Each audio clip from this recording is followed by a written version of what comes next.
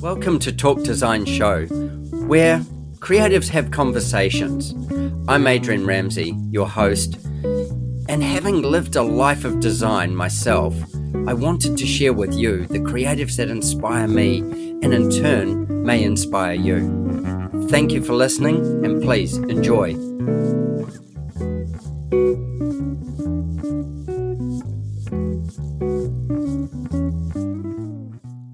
Hi, I'm Adrian Ramsey, and I am the host of Talk Design. Now, I started this podcast because I have a fascination and a passion for design. My own life has been a story of design from when I was a small child right through till today. And I love design. I love what it does. I love how it interacts with people. I love how it makes people's lives better. So I started the podcast so that we could talk to and unwrap design thinking from all kinds of experts around the world. In my interview with Jason Boyer, we dug into lots of things from his past, the journey to the present, and some of the successes he's had along the way, of which there's many. Because we went for so long, we've split it into 2 episodes. In episode 1, we will follow Jason's journey up until he started his art house project. Now, his art house project has been a huge success, and his whole theme around it was, how do I give people better architecture to live in whilst doing a multi-res development? From there, he created Boyer Vertical, which has taken him from art house through to Karma, which is his latest development. So episode 1 is the journey to that. Episode 2 is going to take you into the depths of what his intentions are and where he's gone in the future. I hope you enjoy them both. I look forward to your feedback. Please send us an email. Let us know what you thought. Cheers.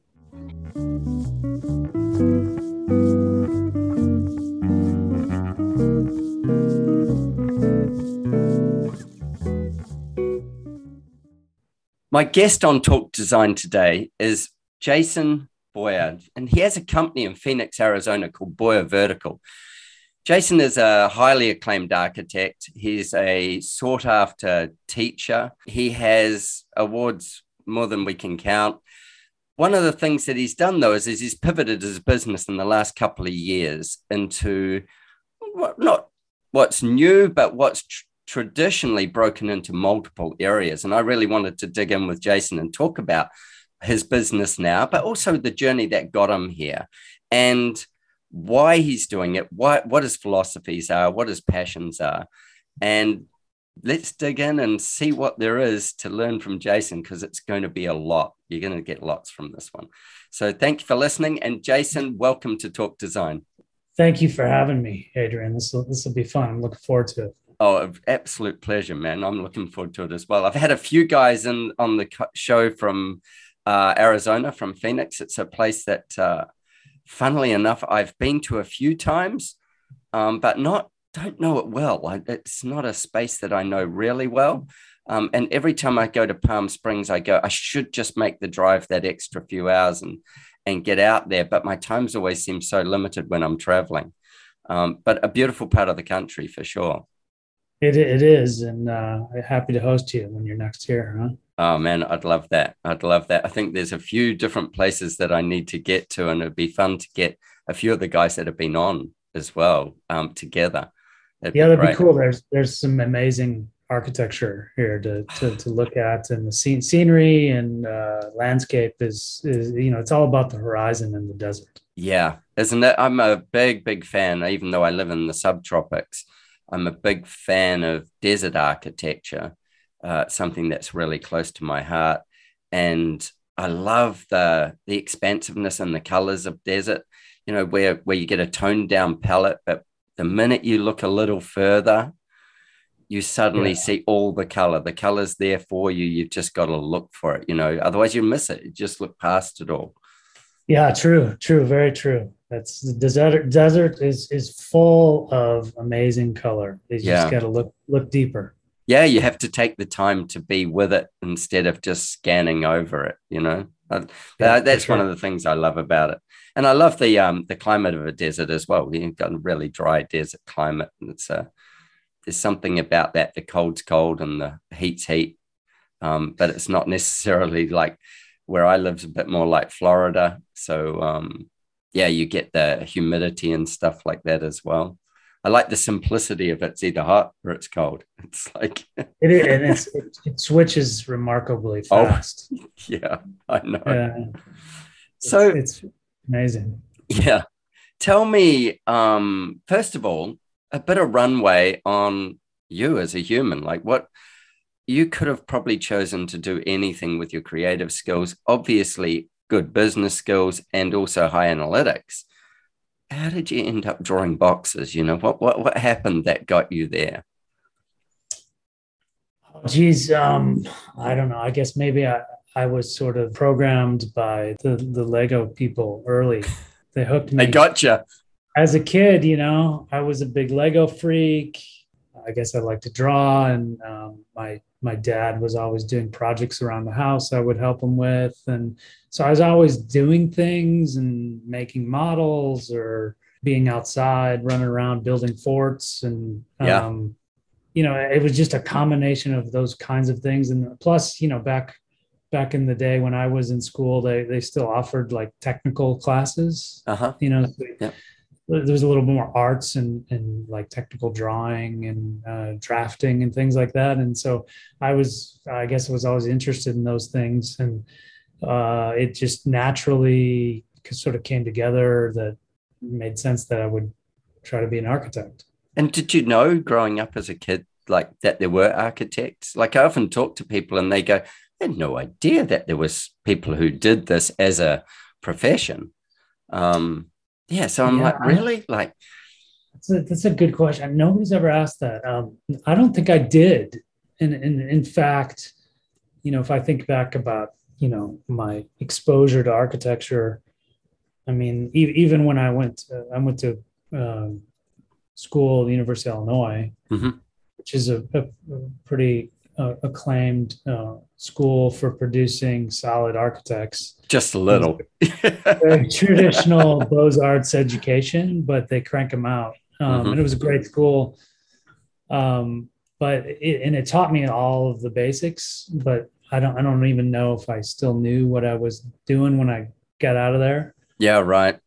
Yeah. And then I went worked for a year, and then I moved to the desert to go to ASU for grad school. And it was there that I think I kind of started to learn. I'm like 21 years old, and I'm just learning to think for myself. Yeah. Does that make sense? Like, yeah. Well, I think it took me till about 41 to think for myself. Yeah. And sometimes I still try and avoid it. but you know that you start to discover who you might be. Yeah, I remember that point. It was towards the end of my experience at ASU, where I was sort of had this like, I think I know how to like have a critical conversation. Yeah. And think about things. Yeah. And so, you know, so I don't know, I guess it took me 23 years to figure out, you know, what an architect could be. But early on, I didn't have any exposure. Yeah. I grew up in Rockford, Illinois, which is a relatively, well, at the time it was the second largest city in Illinois, outside of Chicago. Yeah. But you know, I didn't grow up in downtown looking at the Sears Tower or, you know, or anything. Anything. No major influence that kind of ran across your path. Yeah. Yeah. So I guess mine was, I was just exposed to these things throughout school, in high school and whatnot. And I was interested in it. And that's I guess kind of organically just fell into that. Went with the flow that took you down the path. You know, I was talking to an architect out of Austin, and he was saying, I said, so, you know, a similar question. So I said to him, Hugh, how did you end up like this? And he said, well, I lived in, I think it was Houston, in the street or in the suburb where all the astronauts lived. And he said, I saw mid-century modern homes that these astronauts lived in because I played with those kids at school. And he said, it just stunned him. He'd never seen a home like it before.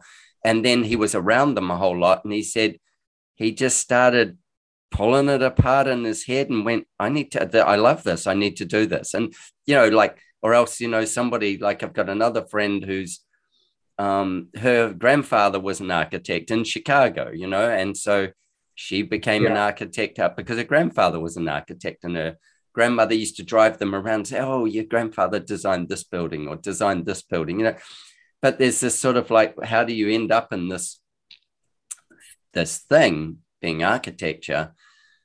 And it has such a vast impact on other people's lives. And yet I don't think many people go into it with that thought. They discover it once they're in it. Yeah, I totally agree. And at that point is maybe, take a moment to sort of advocate that if there's something that should be added to a kind of basic level education that you receive in high school, and certainly in college, there should be some classical education of architecture, because it has the ability to really change people's lives.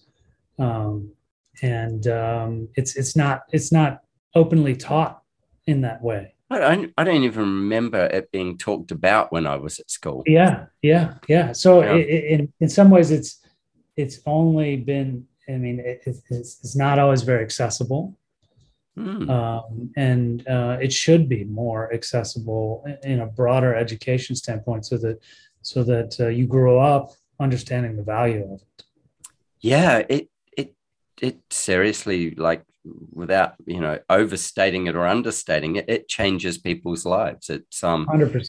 How you live, where you live, what you touch, the air that you breathe, all those things, and then you shove a piece of built environment into it, and then that's got responsibility to the planet, but it's got responsibility to the humans that have to interact with it. And I don't think there's a person alive that has lived in a city or in a suburban environment that hasn't experienced really poor design. And we evolve with it. But when it becomes A, highly functional, but B, beautiful, we really evolve with it. It allows us to evolve further. We're through the frustration of the things that don't work or the things that make no sense. Yeah. Agreed. Yeah. There's an awful lot of terrible architecture in the world. Isn't that the truth? It's unfortunate. It is the dead honest truth. Yeah. We spend a lot of time combating that. 100%. 100%. That's probably 99% of the time gets spent is, that constant journey of improvement.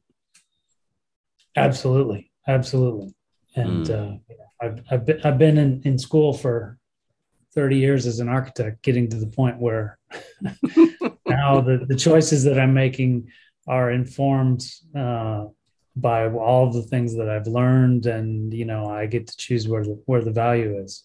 I totally love that. I love that. I have a friend who's not an architect but studied architecture, and one day he was doing this he was at uni doing architecture, and he was talking about something with one of the tutors, and he said, why are all these famous architects so old? And the tutor said, well, you're probably not worth anything to anybody until you're in your 50s, because you haven't done enough cycles to have learned anything. And he's like, what? And the guy said, well, they have to get old because it takes time to do the job, and then they learn from each job, and then, it takes more than study. You don't walk out and just be good at it. It takes experience. And he's like, right, this is why he isn't an architect. This is exactly why he's not an architect. And so, they sent him, so he was in Cambridge in England, and they sent him to draw, for part of his study. And so he went into town and he would draw some of the buildings around Cambridge. And he would be sitting there with his pad and stuff, and people would look at him and go, what are you drawing? And he'd say, oh, I'm drawing that building over there. And he realized he could sell the pictures of the drawings. So not was he going to hand them in, he was going to sell them. And he went, that's faster than building them. And that changed he realized that a short cycle business meant that it didn't take him to be 50 to make money, but also to be proficient at what he does. And, he set up a business off the back of those original drawings, and then ended up mapping the town of Cambridge, and then ended up mapping every town in England and selling the telephone box locations back to the telephone company, because they didn't even know where they all were.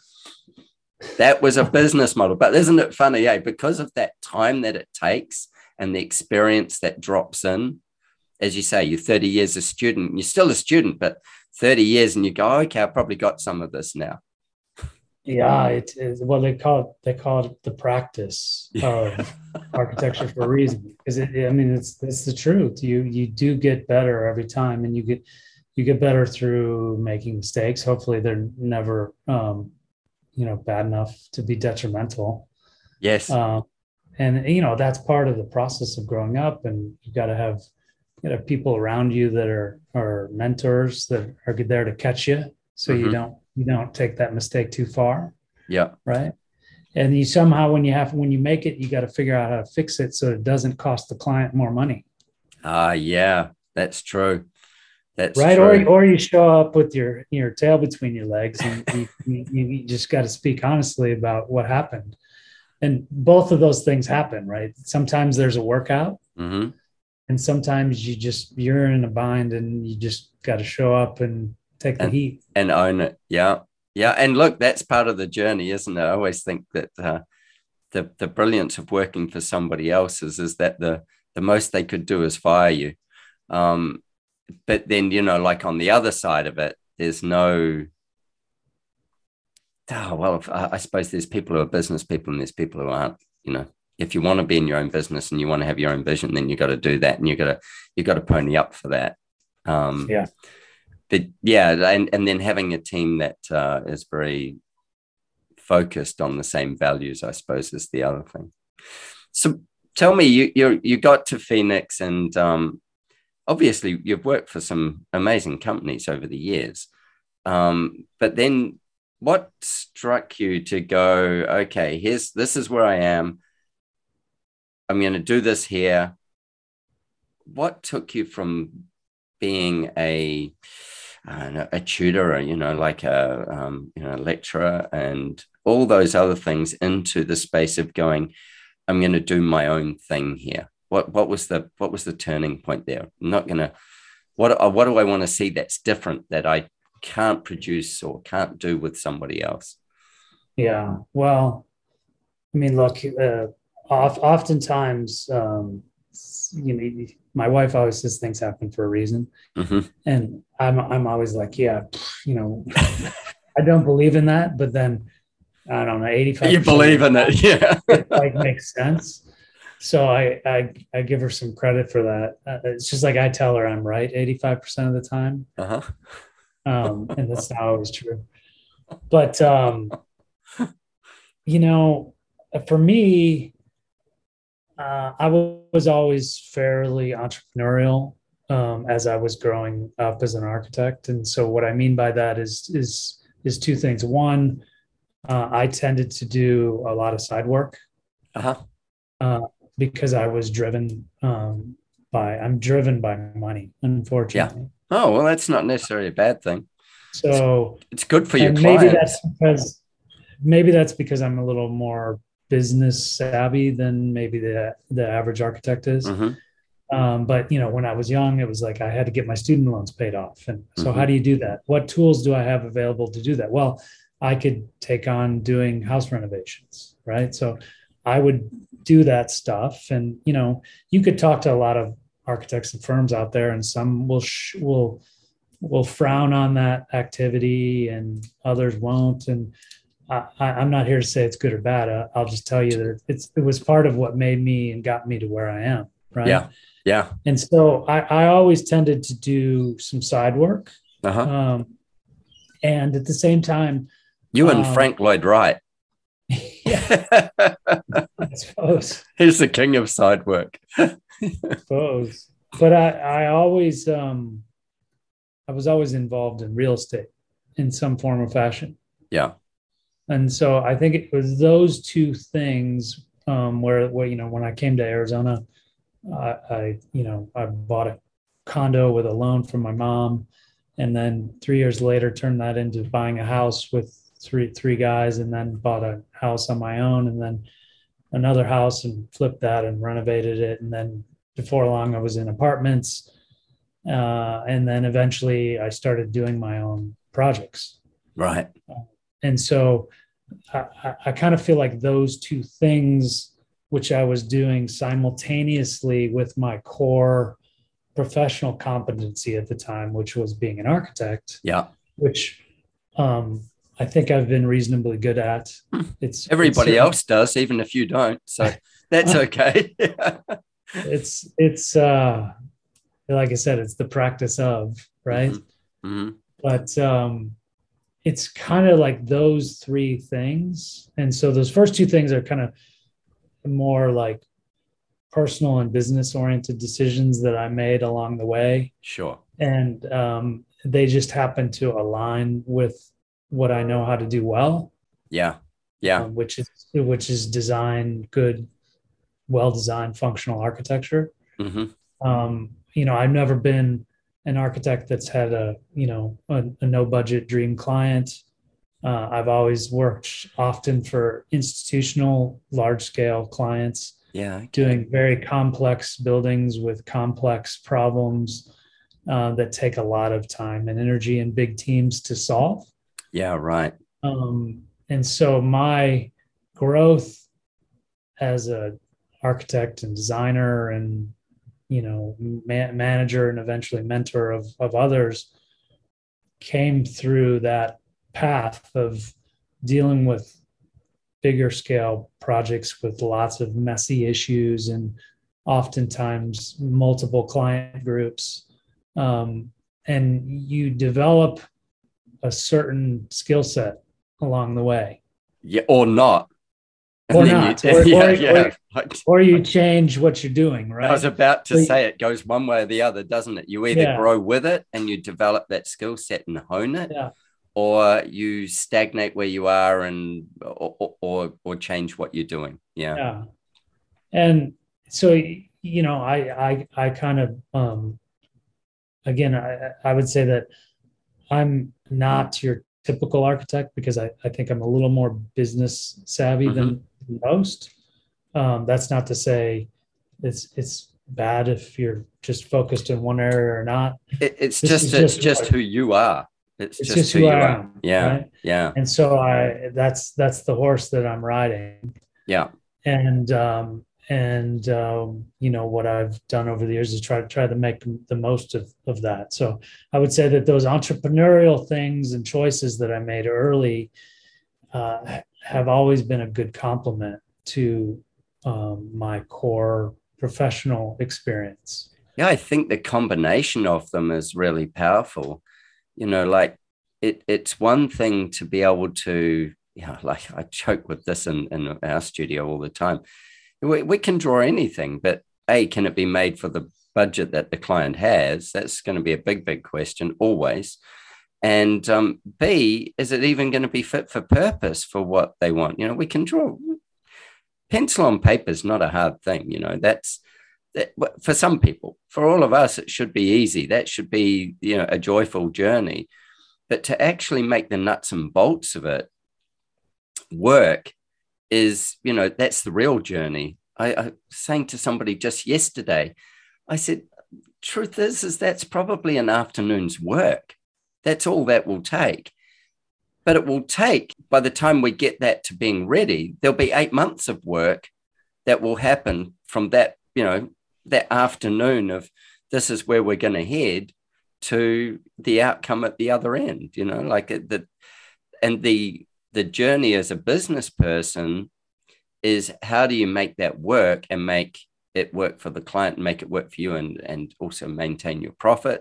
Because otherwise, if you go broke in the middle of it, then they're left with nobody. There's the other thing, like everybody needs to make their slice out of it, I suppose, and be fair and equitable with that, so that at the end of it, everybody gets the outcome that they were promised or that the vision was to have.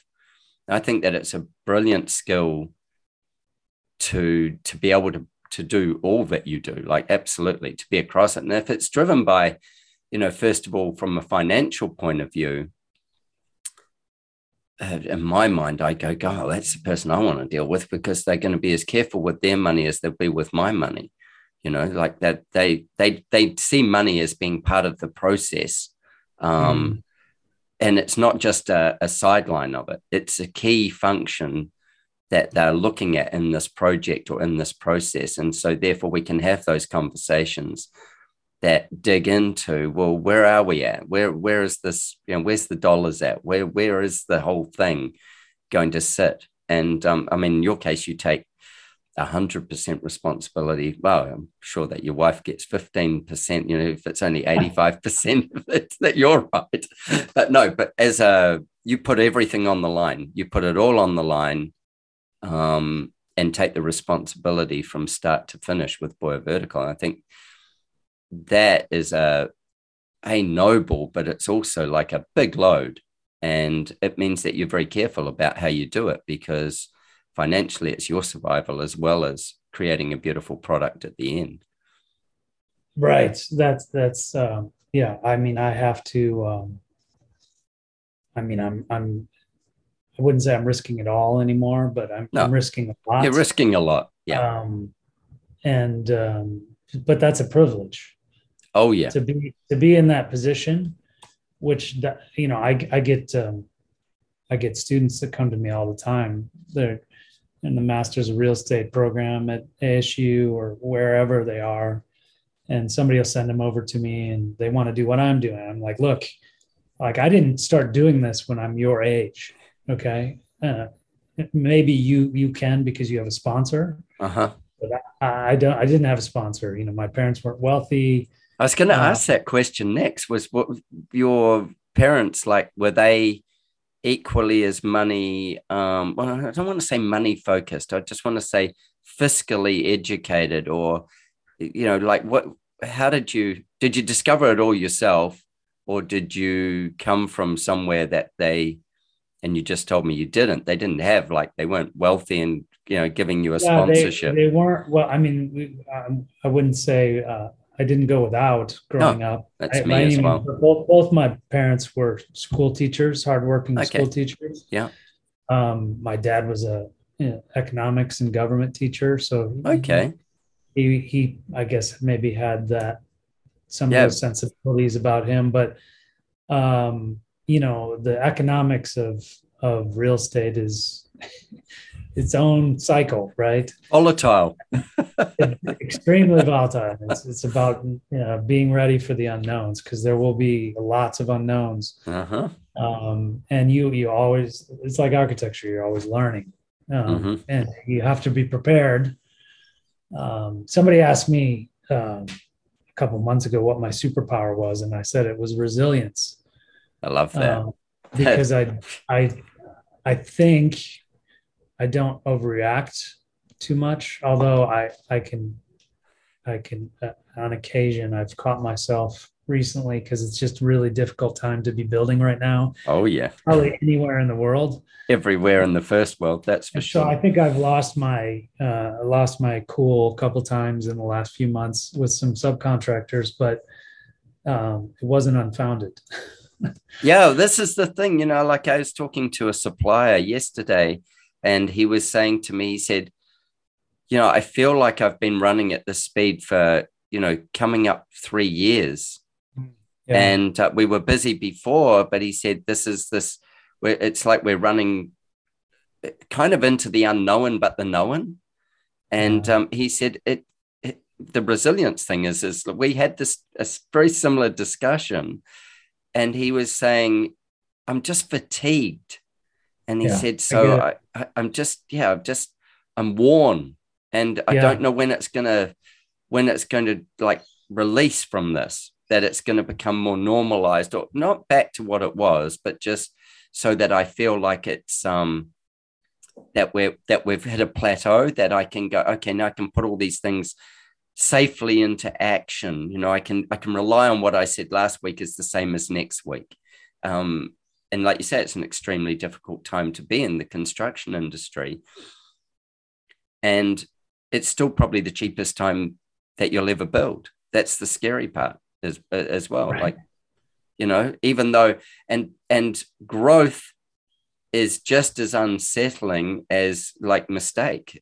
You don't know what the growth's even more in a lot of ways, because you don't know quite what the next point has, that future. You're putting your foot down on something new each time.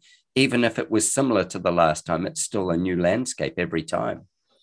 So financially, the world's in that place right now. And each individual, I suppose, zone of it is like that as well. Yeah, it's, I mean, fatigue is the right word, I would say. I think I see it in a lot of people, and it affects their performance. And, I mean, one thing that I've also come to, 10 years ago, I was sort of buying into this whole, the building industry it's evolving, right? And so the notion of faster and faster and cheaper and cheaper and all these things, like we have to figure out how to innovate. And I was trying like hell to do all those things, and you end up working yourself to death to try and get better along the way. And you sort of figure it out, and hopefully in the end, what you did is meaningful. But as of late, I've sort of come to the realization that sometimes faster and faster isn't better, and it's important, because understand what we're doing is we're building things that last a lifetime in some cases, or many lifetimes. Many lifetimes, hopefully. And even if it's temporary is 5 years turns into 20. And so there's a real sense of permanence here with every decision. And I've, with my own team, when I catch ourselves trying to push to meet a schedule or get somebody into a commitment, and even with all these harebrained problems we've had, right? With logistics that we can't materials, cost increases, and I've caught my team lately and had this realization that I think we need to slow down. I mean, slow down in a more thoughtful way. Become proactive as opposed to reactive. Yeah. I mean, I think most people do try to be proactive. Yeah. And certainly design should be a proactive exercise, right?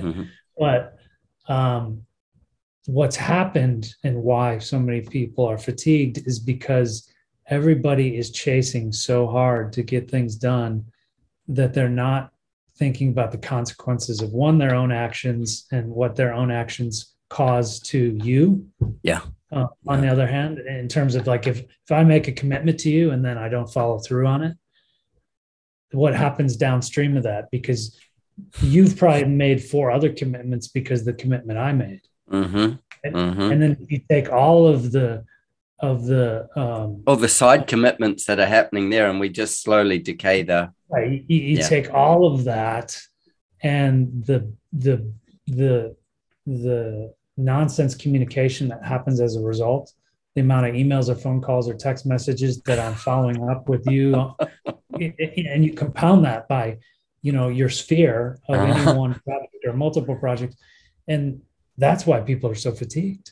Yeah. Right. Yeah. So if we just slow down and act more methodically, in a more intentional way, right, with purpose and follow through and exactness. I love this. I think things are going to change, but this isn't like an overnight. It's like an aircraft carrier, right? You just don't pivot.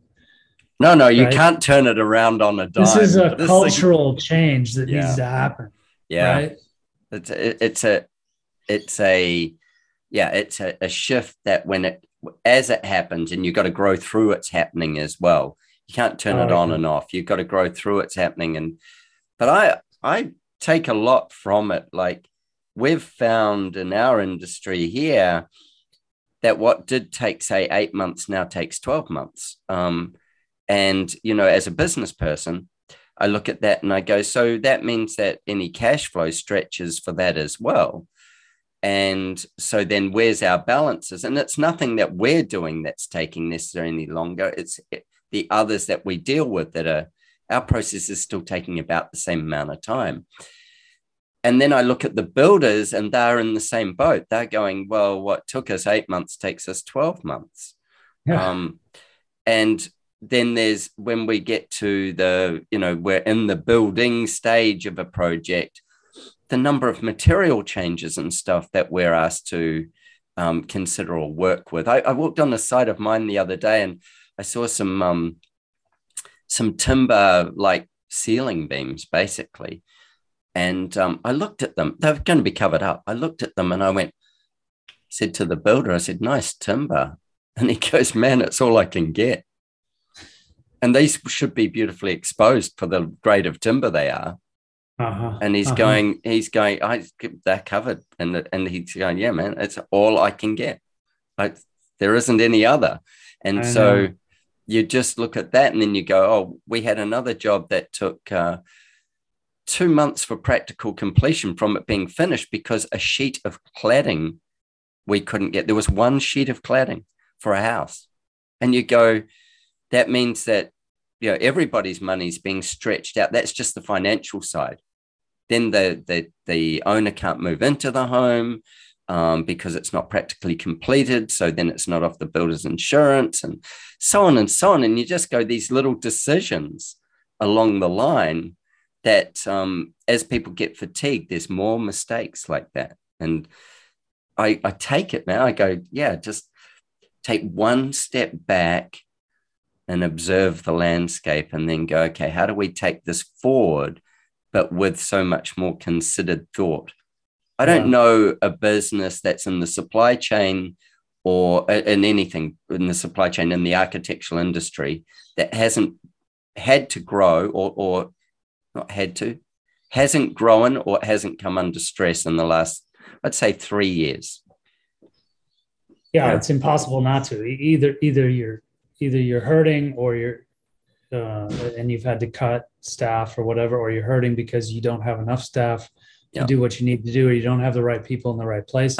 Right? The availability of the right expertise. And look at the core of the industry. That's the big problem too. Is you're always working yourself out of business, right? Because you finish a project and then where do I take all this team? Where do I put this team, right? Yeah. So there's all these stressors that people don't even think about, right? That like they want their. I just want my house, thanks. Yeah, right? It's like I don't want to know what you do. I just want the. You're like, well, yeah, I know, I get it, but I'm trying to where am I putting these people next? And anyway, no, that's a whole nother podcast. We should do that one. Yeah. Well, that's I when you were saying about just slowing down and considering it, I want to dig into that a little bit more, but it's kind of like the slow food movement, like consider every part. And then I was trying to make this analogy in my mind of yours is like, farm to table and what you do, that's probably the biggest analogy. So not only do you have the land, but then you grow the beef on it or the vegetables on it, and then you're in control of each step of how those will be. And you've got a bit of regulation that comes in because you called yourself organic, and that's no different from our city regulations or whatever. And then you've got your passions and your values that you're applying to it. And at the end of the day, you serve that up to the public, and that's Boyer Vertical. That's what it does. And it's no different. A restaurant does it in a matter of probably, if it was farm to plate, it's maybe a year-long journey, but yours is taking, 3 to 5 years to do that kind of thing. And it's really, but with each piece being considered, that each step has to bring your values and then value to the end consumer. Like it's got to add to that value. And then we get to sustainability as like I can imagine in your process, there's a lot more sustainability of resource because there isn't so many extras that are dropped into it and things that you can control that, which makes it a more sustainable project. Right. Yeah. Well, I mean, look, I try to avoid the word sustainable just because I feel like it's, it's been overbuzzed too many times. And so what I like to use, I like to call my work and projects smart modern. Yeah, I like that. It's a set. And then people think the other problem with that is when I say that, they're like, well, does that mean the home's smart? Like what technology? No. I'm like, no. This is like a set of smartly curated decisions that have been put together to deliver a living experience that is at least better than most, if not exceptional. That's what we're after. Yeah. Right. And in this modern time, it embraces the moment.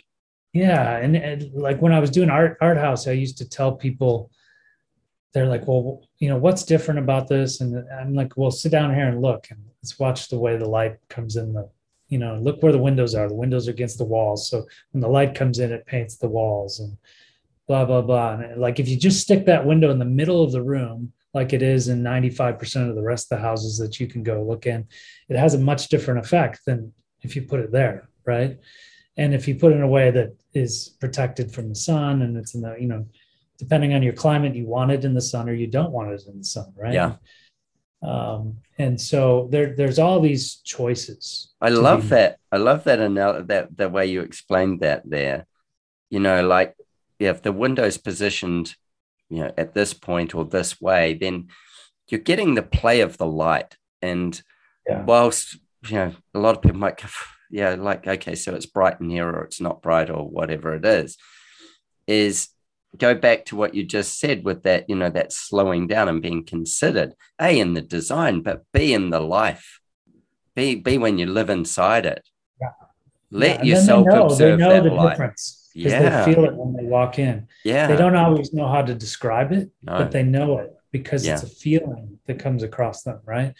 And I try to tell, I used to tell people, I think more people are getting it now, but if you spend as much time thinking about your living environment as you did about the car you chose to drive, right?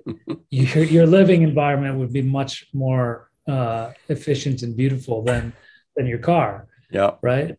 But absolutely, you've got 42 different brand choices of car depending on your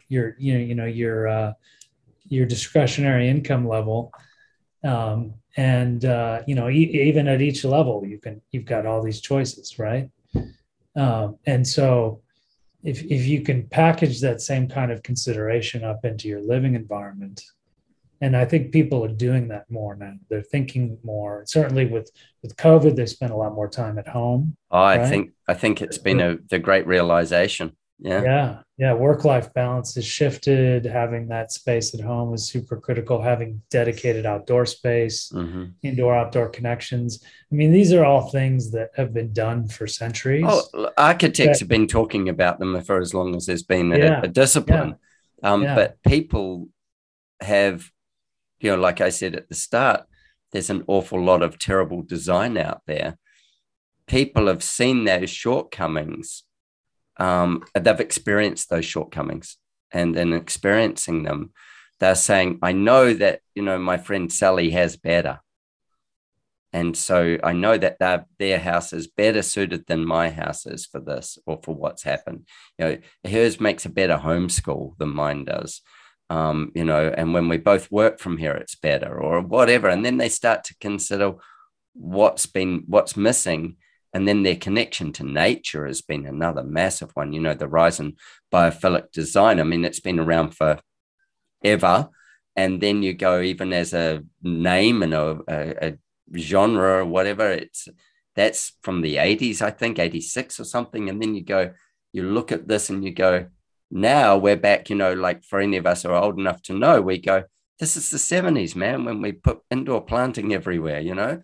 But that wasn't driven by just necessarily a trend cycle. That was driven by a pandemic, that people lost connection.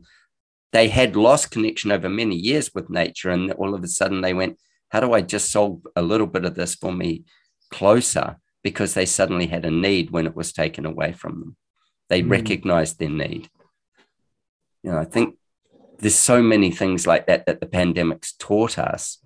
And like you say, makes a better environment, like make it better for people. Yeah, for sure. It's an exciting journey, really, when you think like that. So tell me about Arthouse, because that's something that people are already experiencing. And then tell me about Karma. So Arthouse was conceived in 2013, and it was really my first foray as a developer, architect as developer. I wasn't the builder on that one, right? Like I on Karma. And Karma, I've added that component to my team. But Karma or Arthouse was kind of born out of again those things that I mentioned before, the fact that I had this sort of entrepreneurial sense, and I had clients that were developers that I was working for, and they served as mentors in some small or large way, depending on whatever was going on at the time. But I just had always kind of wanted to get into this space. And so I had owned real estate, and I'd bought and sold real estate and things like that. And certainly I knew how to put a building together. Richard's Magic Arrows is brought to you by the Architect Marketing Institute. Clean, simple, sugar-free magic arrows that hit the mark for fast results. Let's fire a magic arrow into this week's problem. Now, I know feed pressure is one of the biggest things facing designers. It doesn't matter what level you're at. There is no one golden bullet for it. If it was probably select the right type of clients. But if you're in a situation where you're being pressured on fees, I'm going to give you a way of dealing with it. And it's by asking, say, 3 questions. And this is called takeaway selling. So this is where you kind of offer something up and then you take it away and see if they follow you. It's almost like, imagine if you had some hot chocolate cookies and you had a plate full of them. You put them in front of someone and then they went to reach out and then you pulled it away and you see if they get up and follow you. It's that type of thing. So this is called takeaway selling. So the first question you ask, you say, well, why don't you just leave the situation as it is? Why make the change? That's an unusual thing for a designer to say. Well, why not just leave it as it is? And see how they answer. And then you might say, why did you want to speak to me? Why did you not get someone else? And see if they follow you. See if they answer properly. And the third question would be, well, why not do it later? Now, by asking these negative questions, you're going to get a lot more information out of someone than by trying to convince them to do it. Because by pulling the plate of hot cookies away, they're either going to react or they're not. And if they do react and give you answers and explain why it's important, then what they're doing is telling you how important something is. Now, while these magic arrows are great for fast results, when you're ready to run better quality projects from clients who value great design and are prepared to pay great fees, I've got a special training just for you. Go to archmarketing.org/talk design. Take your magic arrow and fire at will.